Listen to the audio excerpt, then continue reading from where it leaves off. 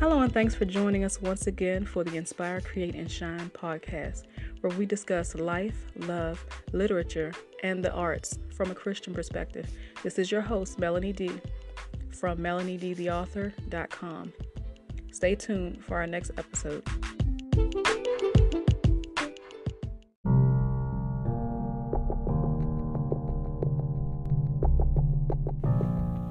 Hey y'all, so it's Black History Month and Love Month, all wrapped up into one. And it's even more exciting to know that this year is a leap year, if you're not already aware. Most of us are already aware. So yeah, there's an additional day added to the end of this month, February 29th, and it only comes around once every 4 years. I pray you all are continually being blessed and lifted by my content, and that you'll continue to share it with others and help me to continue to spread the love. That's the mission. That's the goal. Okay, so as we all know, one of the major qualities of love is that it is truly sacrificial.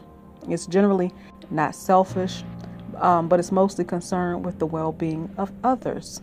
So I wanted to do a podcast episode this month with a focus on a few notable African Americans who, in the spirit of love, are known and remembered for their selfless acts. Selfless acts that left a lasting impression on Black culture and on humanity in general. But before I go there, I want to reiterate last month my focus was on the critically acclaimed TV series and film The Chosen, which I still highly recommend. I hope y'all got a chance to see the first 3 seasons that you can see on Amazon Prime, as well as their app called The Chosen. And as I mentioned in the last podcast episode, season 4 of The Chosen has been in theaters all month long this February. At some point in the near future, season 4 will start airing on their app as well, the Chosen app, as well as Amazon Prime. I just don't know exactly when. I guess it's probably going to be mid-March or something like that. So again, get it in, y'all. It's a must-see. I will warn you, though, if you haven't already started watching the first 3 seasons, it is rather slow moving at first. It moves kind of slow at the beginning in season 1, but it gets better, it gets deeper, it gets more profound, it gets more interesting as you go through the seasons. It's definitely something to see. Keep watching, share with your loved ones. All right. So as I said, I wanted to highlight a few notable African Americans for their selfless acts of love that have made an indelible mark on our society. If you know me by now, you should know that I love words, spoken word, written words, especially the Word of God. So I like to use quotes as well by people of note, or really anybody for real. It's even people who aren't well known. If they say something that caught my attention, it's powerful, thought-provoking, or profound, or something that might be helpful to know about them or something they're trying to share with us. So let me start first with a few people. I'm going to highlight, namely, Claudette Colvin, Charles Hamilton Houston, John Lewis, Amelia Boynton Robinson, and Ida B. Wells. So let's get into it.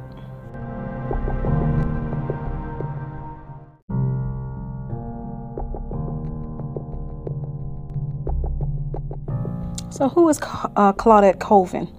She's noted to have said, "If I had not made the first cry for freedom, there wouldn't have been a Rosa Parks. And after Rosa Parks, there wouldn't have been a Dr. King." She said, "I knew then and I know now that when it comes to justice, there is no easy way to get it. You can't sugarcoat it. You have to take a stand and say, this is not right." So if you didn't already know, before Rosa Parks took her stand on the bus on that fateful day, December of 1955, I believe, and chose not to give up her seat to a white passenger, the civil rights movement would not have kicked off like it did with the bus boycotts in Montgomery, Alabama. But before Rosa Parks did what she did, and even before Claudette did what she did, people were already taking stands against segregation systems that were set up. But notably, on this day, about 9 months before Rosa Parks took her stand, there was a young lady, 15-year-old teenager by the name of Claudette Colvin. She did the exact same thing that Rosa did. But because of her situation at the time and because she was so young, they chose not to use her as the face of the civil rights bus boycott movement. Also, there would have been controversy concerning her age and the fact that not long after she did that, she became pregnant, a teen mother, an unwed teen mother at the time.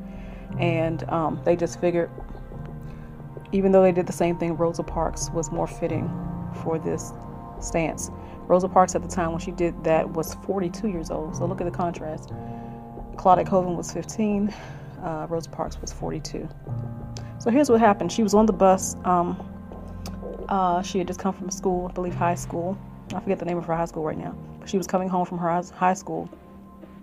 And she gets on the bus, and at the time there was segregated seating on the buses. So there was a white section in the front, and then almost to the back there was a colored section. And so she was sitting in the colored section when all of a sudden some white passengers board the bus. And the bus driver had the right and the authority to make you get up if he thought there should be seating for the white passengers. So on this day he decided to do just that. He told them, y'all get up and move to the back. And so this white lady can sit down. It's a young white woman. And so there were some other people on the same row as Claudette. They chose to get up and go to the back. Claudette was determined, no, not today. She had just come from a class, she said, where she was being taught about other African Americans who had taken stands against the racial injustices and racial discrimination that was going on in the nation, particularly Harriet Tubman and Sojourner Truth. But she was just being told in great detail about the stance that those women took and the great changes that they brought about because of their stances. So she said when they told her to move, she said, I just couldn't move. History had me glued to the seat. She said it was as if Harriet Tubman was holding her down on one side and Sojourner Truth was holding her down on another side. And she just could not get up. She just refused to get up this time. And unlike Rosa Parks, who was very quiet and peaceful about the way she did it, this woman, on the other hand, this young lady, Claudette Colvin, on the other hand, was more vocal about it and defiant about it, kind of irate about it. So that's why she said, if I hadn't made the first cry for freedom, the first cry, because it wasn't silent like Rosa's. Rosa had quiet strength, a quiet power about her, but Claudette was not quiet. She spoke up. And, you know, a little known fact that people don't know is that Rosa Parks was actually this young lady's mentor. They were in the NAACP together. Rosa, I believe, was the secretary of the NAACP at the time, and Claudette Colvin was on the NAACP Youth Council. So she was working alongside Rosa Parks, and Rosa Parks was schooling her basically on stuff like this. Now, what makes Claudette a hero? Because, as I said, there were other people before her. There was an Irene Morgan, and there was some other young women, and even a man or two that took a similar stance in other cities and other states. But what made Claudette a hero? She lived in a segregated city. She knew the law said she was required to give up her seat if white passengers needed a seat on the bus. And she knew she could go to jail or be killed for her defiance. Yet she was standing on the same moral grounds as those two notable women she had just learned about in great detail in school that same day. And she had said before, even before this happened, she kept wondering why the adults in her area wouldn't just say something to let it be known that black people don't accept segregation. This is not right. We don't like this. And she just knew that she had to take a stand. So it was just timing. It was just the right time. It was just the timing. And she just could not sit down and allow them to make her move on this day. She said if it had been an older person, a senior, she might would have gotten up. But this was a young lady, a young white woman. And there was room on the seat, on the aisle that she was on where she could have sat down. But according to law at that time, you weren't even allowed to sit on the same row as a white person. Like if they sat on that row, that was their row. So she's like, she can sit over there. And that's ridiculous, to be honest, that the other lady couldn't have just sat down on that row away across from her. It just was ridiculous and unfair, unfortunate. And so sometimes you just have to take a stand when there are wrongs before your eyes. And it's like if somebody doesn't take a stand. It's like, who will? If not you, then who? If not now, then when? So I applaud Claudette for being brave enough at such a young age. And even though Claudette's story was very hush-hush at the time, and it went under the radar for a long time. People didn't know who she was. Long time people didn't know that she had done the same thing Rosa had. And Rosa got national recognition when she took her stand, largely because she was backed by the NAACP as the face of this movement. She was a highly esteemed woman in society at the time. And she looked notably different from Claudette Colvin. Claudette Colvin was young, dark-skinned, typical black person with typical features. And Rosa Parks, on the other hand, was, very fair-skinned, had beautiful long hair, was very poised and quiet and peaceful about the way she went about taking the stand. So even though they both were escorted off, and somebody said that they yanked her off when she defied them, and Rosa, they just walked her off in handcuffs. It wasn't the same aggression apparently that they had done with Claudette Colvin. So again, for her youth, for her young age, for her boldness, for her willingness to defy laws, even though it was the law, but for the sake of herself and her people, because she felt like the adults didn't seem to be willing to make a stand in her area. They just she just couldn't understand why they weren't being more vocal and more taking more action. She just had enough, and she just could not take it another day. And so I applaud her for that. Claudette Colvin, for her selfless act. Claudette Colvin is still living today, by the way. I think she's 84 now. She did finally get recognition, as she should have all those years ago. So that's nice to see that she was noted.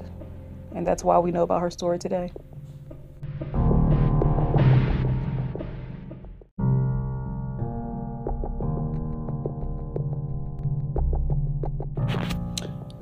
Former Senator John Lewis and Amelia Boynton Robinson were instrumental in securing the voting rights for African Americans. They were part of the Selma demonstrations and Selma protest, and the march that took place across the, I think, Edmund Pettus Bridge in Selma in 1965.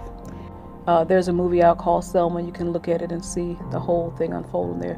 But John Lewis was amidst that crowd, and so was Amelia Boynton Robinson. So they had a similar path. He walked very closely with Dr. King. Amelia Boynton Robinson was marching during that same demonstration, that fateful day when they were crossing the bridge the first time, and the police chose to stop them by force.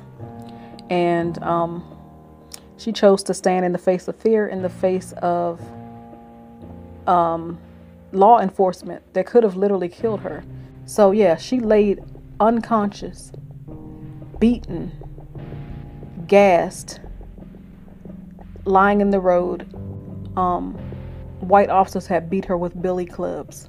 She said, "I don't care how many licks I got. It just made me even more determined to fight for our cause." So look at the brave black men and women who went before us, willing to be beaten, willing to be, some of them, to risk their very lives and give their very lives for the sake of others, because they know that somebody has to take a stand, even if it means somebody being hurt, even if it meant prolonged time and effort and blood, sweat, and tears, day after day after day, to get some kind of action. They just knew that they could not give up. Her name was Amelia Boynton Robinson. They actually call her the matriarch of the voting rights movement. She had been fighting for black voting rights before Selma's demonstrations. She was registering black voters in the state of Alabama, which she knows could have resulted in her death. Anyone who took a stand doing something visibly and publicly and diligently and aggressively for the betterment of black people in any shape or form, if white America or the Ku Klux Klan and those who were pushing Jim Crow, if they took note of you, they would definitely try to silence you, definitely try to get rid of you, definitely try to kill you. But she was determined, no, this is something that we must do. We must have a right to vote, because they knew if we could vote, we could change some of the laws that were oppressing our people, that were stopping us from progressing. She actually became the first African American woman to run for Congress in the state of Alabama as well, sometime in the 1960s. So again, the Selma protests and demonstrations, those demonstrations were like one of the last things that she did that actually so outraged Black America, and even some people in other races as well, when they saw how she was beaten. This is a woman on the ground, beaten and bruised on the ground at a peaceful protest by law enforcement, which is supposed to protect and serve the people, correct? And so they were so outraged at that it actually ended up being like the major catalyst that helped further kick off the civil rights movement in that area for voting rights. So we got the bus boycotts with Rosa and Claudette Colvin and others who came before them. And then you have Amelia Boynton Robinson and John Lewis over here with Dr. King and others, many others, who were fighting for voting rights in America as well. So listen, they were hitting all the areas that mattered to Black people. They knew our voices were powerful. They knew that our voices mattered. So they were trying to make it so that we had those rights. You know, something else that was beautiful of note about Amelia Boynton Robinson, unlike many of those who fought in the civil rights movement all those years ago, she actually lived to be 104 years old. So she didn't even die until 2015, just 9 years ago, 2015. So she was blessed with many, many years. So I'm sure she lived through a lot of hard times, and she saw a lot of the racism and discrimination that had gone on in America. So naturally, she would be fed up by the time of the 1965 Selma to Montgomery marches. At that time, she would have been around 50, 53, 54 years old. Let me say this too, though it was unheard of or not as common as we would have liked, there were some African Americans who were registered to vote, but their numbers were so small that it didn't make much impact when it was time for elections and things of that sort. So like even Amelia Boynton Robinson herself, she was registered to vote in 1934. Now fast forward to 1965 when they were doing the Selma to Montgomery marches. She was trying to get those rights, make those rights available for Black people throughout the nation.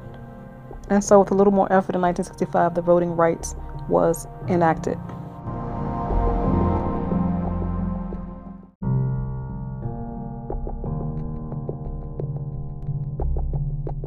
Okay, as I said, I also wanted to highlight Senator John Lewis, who also played a pivotal role in the Selma to Montgomery marches. He's noted to have said, "You cannot be afraid to speak up and speak out for what you believe. You have to have courage, raw courage." He's also known for the tagline, "Good trouble, necessary trouble, good trouble." And he said that in reference to when he was participating in the bus boycotts with the Freedom Riders. He figured some trouble is good trouble. And so even if you're stirring up things in society, if it's for the betterment of society, for the betterment of a people overall, then he's like, okay, I need to get in some good trouble. So yeah, John Lewis was a civil rights activist. He also was a senator in the U.S. House of Representatives for the state of Georgia. He was big on participating in the sit-ins that occurred in the South, where they were trying to basically stand against segregation segregation of restaurants, segregation of buses, and all public places. So as I said, he participated in the Freedom Rides, in which volunteers would ride the buses from state to state. I believe they started in DC, and they traveled down south from Washington, DC. There were 13 Freedom Riders, the original Freedom Riders, and he was one of those. So yeah, it was a mix of blacks and whites that chose to do these Freedom Rides, and they were basically testing some of the new legislation that had supposedly been passed that would allow black people the right to ride the interstate buses. During some of the rides, and one that was notably very traumatic for John Lewis, their bus was attacked by angry white mobs, and he was beaten severely. Some of his other partners were beaten as well, to the point of being unconscious. He described the attack as KKK members and other white people beating them with baseball bats, chains, and lead pipes, stones, whatever they had available, they used to attack these black and white riders, because they knew what they were trying to do, and they didn't want their project to be successful. But you know what? The amazing thing, like I said before, for people like John Lewis and some of the other people that I've already named, they were willing to literally lay their lives down. He knew the danger of doing these freedom rides. He knew the danger of the sit-ins that he participated in. He knew the danger of the March on Washington, the marches across the Edmund Pettus Bridge in Selma, Montgomery. He knew about all of that. He knew the dangers. He could lose his life, but he was determined that no matter what they do to us, we will move forward. We will continue, because justice is on the line. Our rights as a people is on the line. Our livelihood is on the line. And so he continued to put himself in, as he said, good trouble. Some people are ready to throw in the towel from the smallest assaults that are done to them. And so when you think about our ancestors and those who came before us, it's like, wow, they were made of some powerful, strong stuff. And that very blood runs through our veins. So we should be proud and very appreciative of the sacrifices that they made, and continue to honor them as often as we can. But we should also use their example as something to motivate us to also take stands when necessary, to also continue the work that they did, to also, even if we're not getting as hands-on as they were, just in our sphere of influence and in the spaces that we occupy in life right now in the world, we should still make an effort to make the world a better place. And whatever that looks like to you, we all can make a difference. You can make a difference in your home. You can make a difference among your family.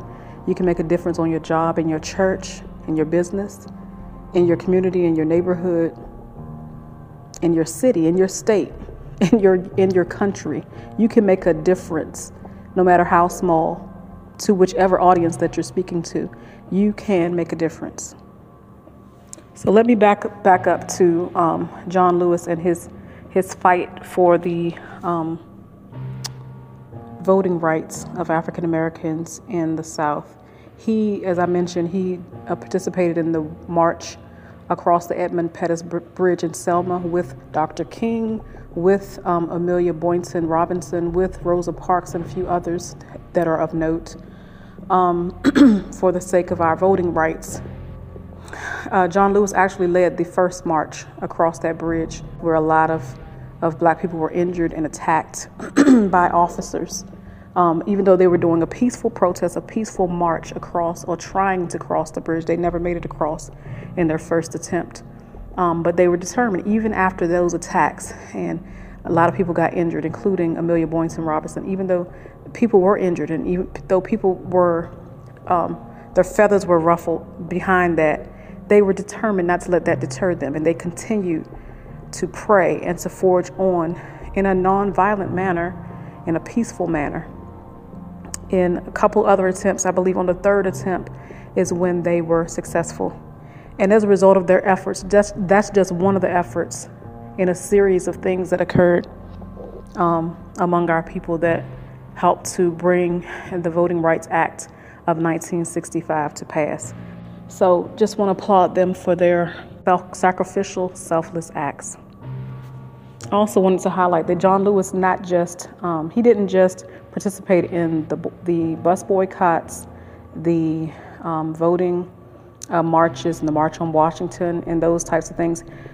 He became senator to continue the fight in the political system in our government, because some things can only be overturned in the government of our nation. There are some laws that needed to be ratified. There are some things that can only be changed by getting rolling your sleeves up within government and changing some laws that way. So his fight continued up to his death in, I believe, 2020. So he hasn't too long been gone. He is definitely an icon in the civil rights movement, and we just want to say thanks again.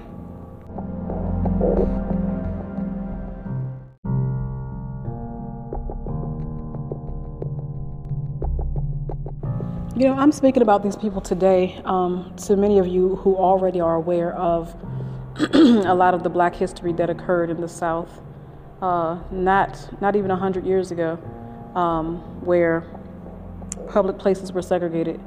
People were getting lynched left and right.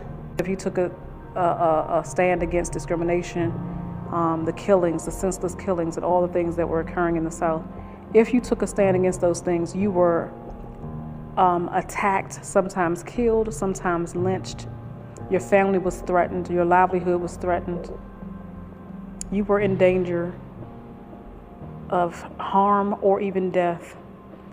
And so there are two other notable people that I got to mention here that really put a dent in this other beast called Jim Crow and just called racism.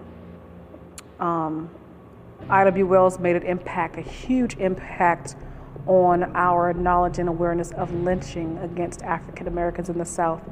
Charles Hamilton Houston is noted and called the man who killed Jim Crow.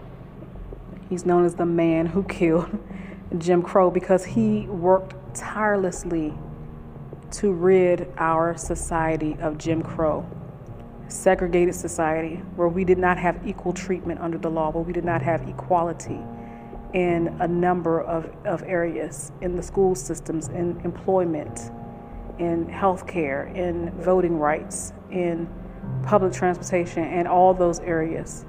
He was a lawyer. He worked in the legal system feverishly to help Black people to fight against this monster called Jim Crow. So he was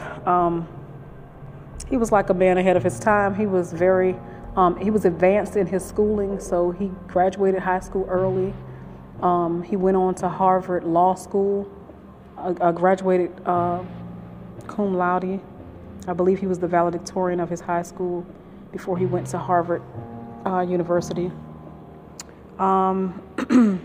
But even before he went to Harvard Law School, he joined the U.S. Army and he fought in World War I. At that time, as you know, the military was also racially segregated. So here he is fighting for a country that would not fight for him. And when he tried to speak up for his fellow African American brothers who were being mistreated, this is what he had to say about how they responded and chastised him for doing so. He said, "The hate and scorn showered on us Negro officers by our fellow Americans convinced me that there was no sense in my dying for a world ruled by them. I made up my mind that if I got through this war, I would study law and use my time fighting for men who could not strike back." So he wanted to fight for his fellow man. He was determined. I will not fight for a country that will not stand or fight for me. Because who wants to be in a war where you're fighting someone who's supposed to be a collective enemy when the people on either side of you that you're fighting with are actually also your personal enemy? What sense does that make? That is not productive at all. And he saw it for what it was. And so he decided he was going to fight for his fellow man African Americans who would better appreciate his time, his efforts, and his sacrifice. So he wanted to be a lawyer, essentially. He wanted to work in the legal system to help overturn some of those laws that allowed segregation to thrive in the South. Houston is well known for having trained and mentored a plethora of black attorneys, including Thurgood Marshall. As we know, he became the first black Supreme Court justice in the United States. And he was just a beast. Hamilton was a beast. Charles Hamilton Houston was a beast as far as raising up others like himself who collectively fought the legal system and the judicial system and the legislation that upheld these horrible laws that were discriminatory against African Americans. So wherever he could make his mark, that's where he went. Any court cases where blacks were discriminated against, especially high-profile ones, he went after those cases and he made a indelible mark. So Houston fought with Thurgood Marshall and other prominent black attorneys at the time, fought against segregation in the school systems and the housing sectors, in colleges. And one of his major arguments was that if you want to keep us segregated, at least give black people places of employment and places of education that are equal in quality as those of our white counterparts. And so he just drove that thing home, that if you want us to be segregated, at least make it equal. And so he figured if he said that enough, they would be more likely to relent and just combine, or just let us have a piece of theirs than to give us our own. And so eventually, they won some cases, they lost some. Before the Brown versus Board of Education case was won by Thurgood Marshall that desegregated public schools came to pass, Houston passed away at the young age of 54, but his labor was not in vain. He had planted those seeds all over the South, and Thurgood Marshall, as I said, was one of his prodigies, and someone who he mentored and helped to raise up to ultimately fight and bring about that great victory for African Americans.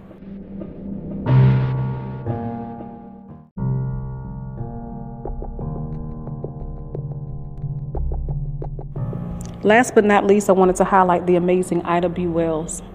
As I mentioned before, I believe I mentioned already, whenever you take a stand against injustices or did take a stand against injustices in the racist South, American South that was our past history in this country, you were targeted, you were threatened, your life was in danger. And for some black people, they buckled under the pressure. For some, they cowered away at the stress, the pressure, the fear, and just the assaults, the constant assaults against their lives and the lives of their family. But there was there was a protagonist in this story named Ida B. Wells. And I'm saying a story as if this is a story, but this is really her life. She was determined that she would not allow the atrocities that she heard about, read about, saw, where blacks in the South were being lynched. Sometimes for a crime that they committed, but oftentimes there was no crime involved. There was simply hatred and racism that they were experiencing, and just because of their color, just because someone didn't want them to advance, just because someone was jealous of something that they had or them trying to make progress in society, they chose to lynch them. And lynching was when they would have a public killing, humiliating style of killing. Oftentimes the Ku Klux Klan, or anyone really who decided that they wanted to lynch you, would often hang you up on a tree, create a noose and hang you. Some of their body parts were often cut off. Just utterly atrocious way to die, and oftentimes for no reason other than you irritated a white person. You looked at them wrong. You said something wrong. You did something great, or you were a threat. Ida B. Wells, she knew that the pen was mightier than the sword. So she began to write about these lynchings. She began to research, investigate, and write about them. And anyone who knows, especially today with social media, even though social media can be a beast all its own in a negative or positive, but we all know that the media is powerful. We all know that the written word, spoken word, all that is powerful. Words are powerful. So Ida B. Wells understood that. She knew that if she could get the message out to people and let them know what was really going on, let them know that these people were not always committing a crime. These people were just being abused, mistreated, discriminated against. She knew if she could get enough people to see this, to know this, to read about it, that this thing would change in our country. She was an investigative journalist, educator, and early leader in the civil rights movement. She was one of the founders of the NAACP, which stands for the National Association for the Advancement of Colored People. She dedicated her entire career to combating prejudice and violence and advocating for African American equality, especially that of women. So like I said, she documented lynching. She wrote articles, she wrote pamphlets, she wrote books. Just like the story with Emmett Till and how his mom wanted the world to know what they had done to her son. And she put it in the paper. She allowed them to take a picture of his brutalized body, even though it would shock the nation. It would turn some stomachs, and some people wouldn't be able to look at it. But she knew it had to be graphic enough to get their attention.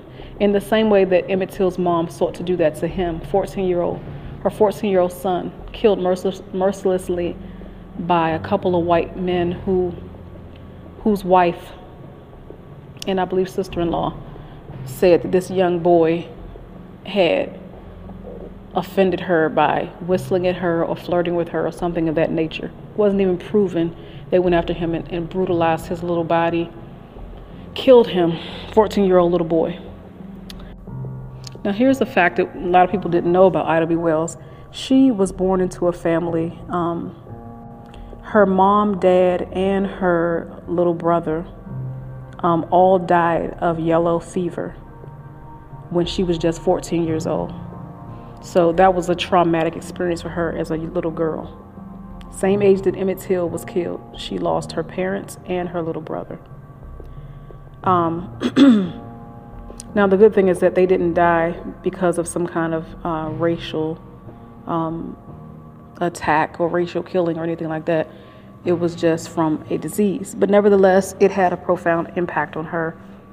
Though traumatic, it might have even given her a fervor and a determination to do something great in the world. She eventually started writing for Black-owned newspapers. She wanted as many people as possible to know what was being done to her people. And like I said, as a result of her attempts to get the word out, she was attacked. She was threatened. Her family was threatened. They destroyed the office that she worked in. They destroyed her place of work. A mob attacked and destroyed her newspaper office and presses.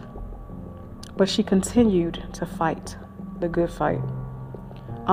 Like I said, this was another selfless act. Her entire life was dedicated to informing the world.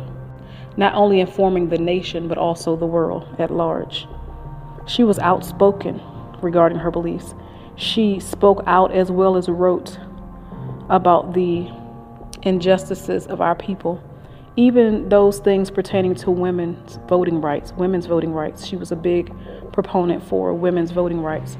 So she spoke out about that as well. She traveled nationally and internationally, giving lectures and telling the world what she had come to find out in her journalism career.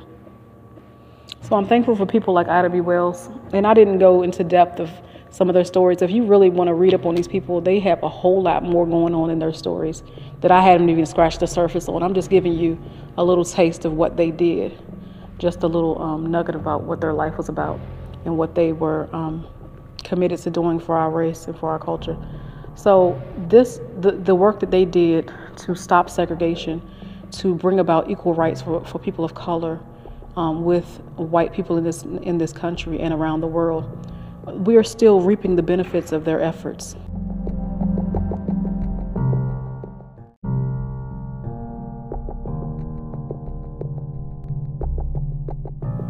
There's a song that I love by B.B. Winans called "In Harm's Way." Part of the song is talking about something else, but there's a stanza in there that says something so profound, and it reminds me of people like these who sacrifice their very lives, sacrifice their time, their energy, and everything in the name of love and in the name of making our world and our society better. So the part of the song that I like says, "In wanting to save me in order to save the day, because of love you placed yourself in harm's way. It's truly beyond me.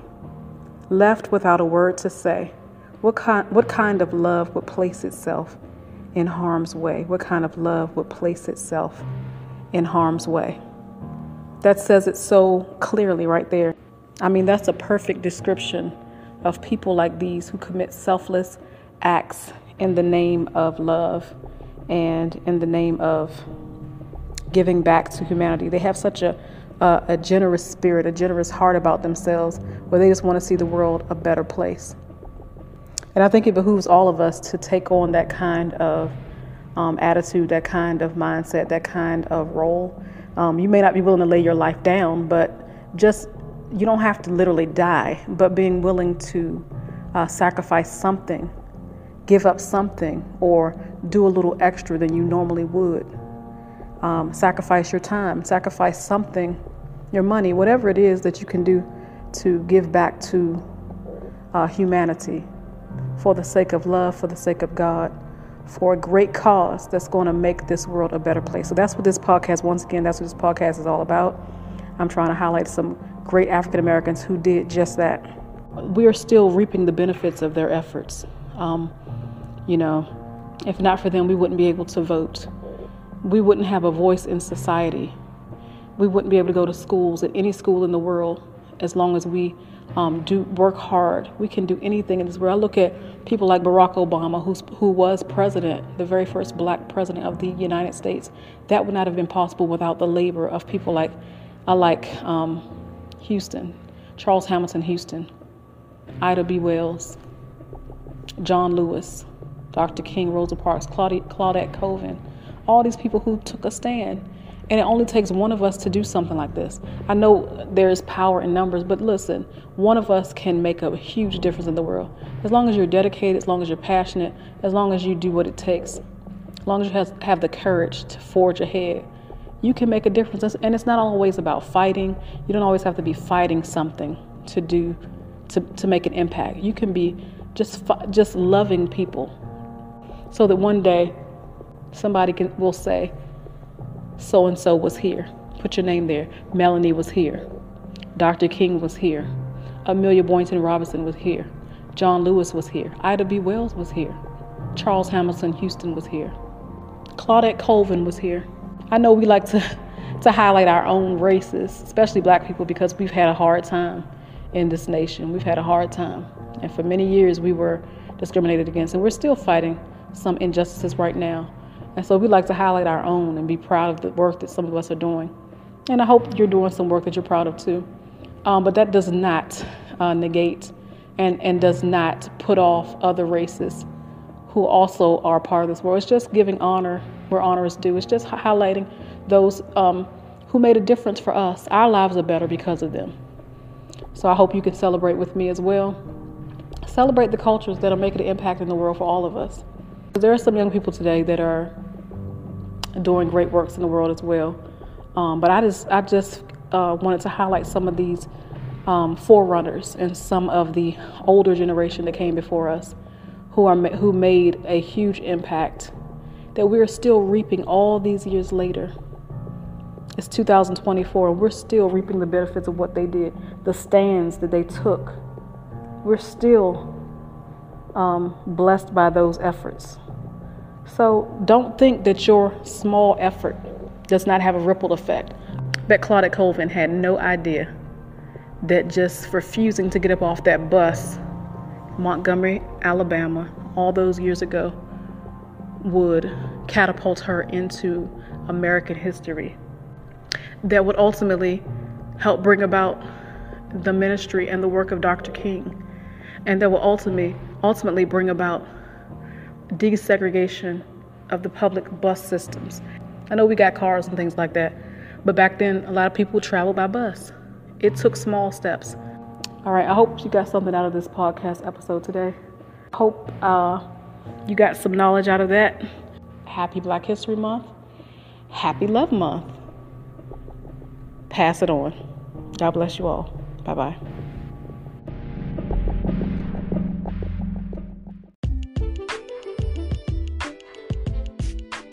If you'd like to be featured on this podcast, please hit me up at melaniedtheauthor@yahoo.com. That's Melanie D, the letter D, the author @yahoo.com, or on my website at www.melaniedtheauthor.com. Thank you so much for listening. Have a beautiful and blessed day.